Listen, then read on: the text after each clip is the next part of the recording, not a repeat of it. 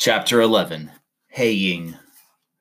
I liked working for Fred Altland. Haying and threshing were big times at his place, and he always had a dozen or so men to help him. Some of them were neighbors who didn't have so much hay of their own, and some were hired hands Fred brought out from Denver. Father and I didn't work for him until the hay was all cut and raked into windrows. I had never seen a hay stacker before, and Father had to snap his fingers at me twice during the morning because I got so interested in what was going on that I forgot about my own job. Fred's was what they called a bull stacker, and the hay was brought in from the fields with bull rakes. They were sort of three-wheeled carts and always looked as though they were going backwards because they scooped up the hay and carried it to the stacker in front of the horses instead of behind them. Each load weighed nearly half a ton. The stacker looked like the mast of a ship mounted on a big turntable with a long boom fastened near the bottom of it. The cradle was hinged to the end of the boom, and pulley ropes ran between it and the top of the mast. Jeff was the engine that furnished the lifting power, and I was the engineer. Jeff was a big, lazy old horse, strong as a pair of oxen, and had been pulling the hoist rope for the past 5 years. As Jeff pulled on the rope, the hay was raised from the bull rakes and lifted nearly to the top of the mast. Then, while we held it there, Father and another man heaved the turntable around with a long G-pole till the cradle was over the stack. When I backed Jeff to slacken the hoist rope, the cradle tilted forward and the load fell with a thump. It took Fred and 2 other men to get it untangled and built into the stack where another load was brought in. The only hard part of Father's job was heaving the turntable around, but that made him cough a good deal. After the first couple of loads, he talked to Fred about the stacker, and they sent a man to the barn for tools and other things Father needed. He worked between loads all morning, changing pulleys, rigging a heavy cable from the turntable to the hoist rope, and putting trip catches on the cradle. When he was finished, they didn't need to heave the turntable around anymore, nor lift the hay any higher than the top of the stack, and Father could drop the hay wherever Fred wanted it by just jerking a trip cord. In that way, Fred only needed 1 man to help him on the stack, and Father could do all the work on the ground alone. I liked noontimes best of any part of the haying. When it came 12 o'clock, Bessie would hammer on an old wagon tire hung near the kitchen door. The sound would roll out across the hayfields like the ringing of a big bell, and after it had stopped, the echo would come back from the hills as though they were full of far-off churches.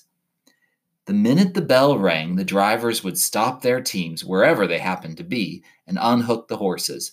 It was always a race to see who could get his team to the barn quickest, so as to get them unbridled and fed and be first at the washstand. It was out by the windmill, and Bessie always had 3 blue enamel basins, half a dozen flour sack towels, and a bar of homemade yellow soap waiting for us. Altland's had a big porch on the east side of their house, with a row of apple trees that shaded it. In haying and threshing time, Bessie set a long table out there, and that's where we ate our dinners. At home, Father always served everyone and said grace before we started to eat. But that wasn't the way they did it at Altland's. As soon as we were down at the table, Bessie would start bringing out big platters of meat and fried chicken and potatoes and vegetables and bowls of gravy and plates of hot biscuits and corn muffins. As quick as she'd set a platter down, somebody would pick it up, help himself, and pass it on to the next man. They came so fast that I could hardly help myself from one before another one caught up to me. Some of the platters were still pretty heavy when they got to me, and I could just barely hold them with one hand while I forked some off with the other. At first, the men wanted to hold them for me, but they saw I didn't like them to, and let me handle my own platters. Mrs. Altland was a real good cook, and I used to eat until I couldn't hold another mouthful. The most fun came after we were done eating. We had to take an hour for dinner because the horses needed that much time to eat and rest. So as soon as the last piece of pie was eaten, the men would lie down on the grass under the apple trees. Father didn't smoke, but all the other men would get out their pipes or Bull Durham and talk or tell stories while they were smoking. Jerry Alder was the best storyteller. Sometimes he told stories so quiet I could hardly hear them, and they didn't sound funny at all, but all the men would laugh till the fat ones had to hold on to their stomachs. Even Father laughed sometimes when I couldn't see anything funny. It was one of those noons that I found out about pheasants. There were lots of them, and they were so tame they'd come almost up to the haystack. I wanted to do some of the talking after dinner, as the men did, so one noon I told Fred that if I had a gun, I could shoot some of those pheasants for us to eat, and then his mother wouldn't have to kill so many chickens. Everybody laughed at me, and Fred said, "If you're going to do any shooting in Colorado, shoot a man. You can always call it self-defense, but if you kill a pheasant, you'll spend the rest of your life in the hoosegow." Fred Altland's haying lasted 2 weeks, Sundays and all. I remember the last day of that haying better than any of the others, because so many things happened. The last day of haying, or harvest, or threshing is always the day when the most things happen. Maybe it's because everybody is happy if you had good luck, and if you didn't, everybody's glad it's over with. There was a fight after dinner that noon. One of the young fellows Fred brought out from Denver said something about Bessie that Jerry Alder didn't like.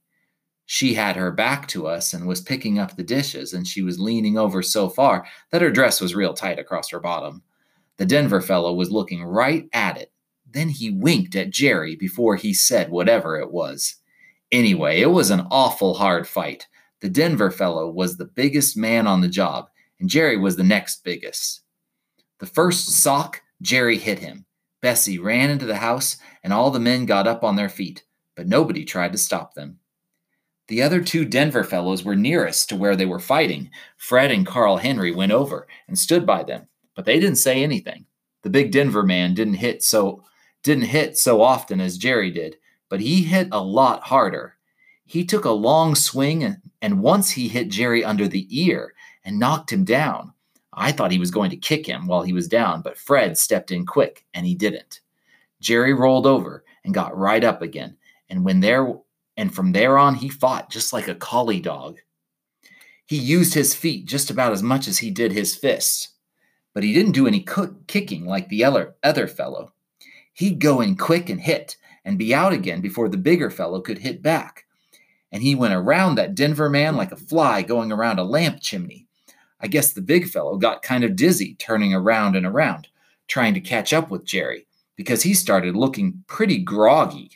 Then all at once, Jerry flew in with both arms working like the pitman rod on a mowing machine.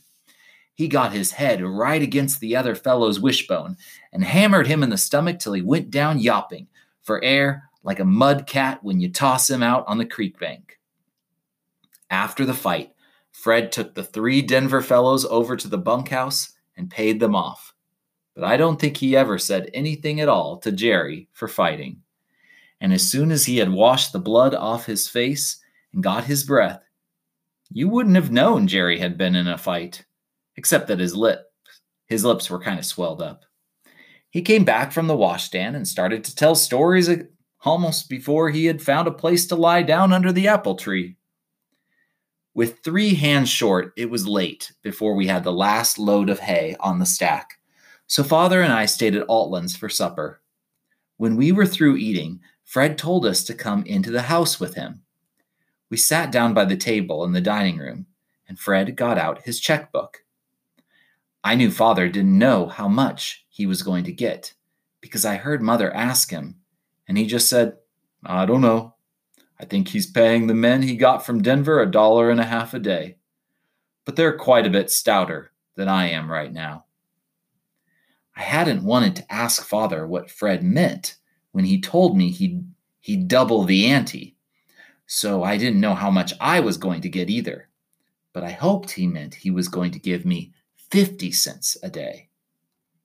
After Fred got the ink bottle and a pen, he sat down at the table with us and asked me if I wanted to have a separate check, or if he should make one check for Father and me together. I wanted it to be a big enough check that we could buy a cow, and I was proud to have my pay go in with Father's, so I said for him to just make one check. He looked up at Father and said, "All right then, Charlie, that'll make it a round sum. I figure Spikes is worth twice what Liz Corcoran was giving him, and you've saved me the wages of 2 men. Will $50 square the books?" I was so excited, I didn't even hear what Father said, and he had to tap me on the arm before I remembered to say thank you. Father was as anxious to get home and show Mother the check as I was. He walked so fast, I had to trot part of the time to keep up with him. We hadn't gone very far before he noticed I was having to trot and scrooched down so I could get on and ride pickaback. I had always liked to have Father lug me pickaback before, and we were far enough from Altland's house, so I wasn't afraid anyone would see us, but for some reason, I didn't want to be carried that night. It just didn't seem right to be carried home when we were taking the check I had helped earn. Father understood how I felt, and he walked slow enough so I didn't have to trot anymore, and let me carry the check home to Mother in my overall pocket. There wasn't nearly so much fun in giving it to her as I had thought, because when we got there, our old white horse Bill was sick. He was breathing so hard you could hear him all over the yard and was pounding his head on the barn floor. Father took one look at him and said, "Blackwater, I'm afraid he's done for." Then he sent me kiting back to Altland's for a bottle of Spirits of Niter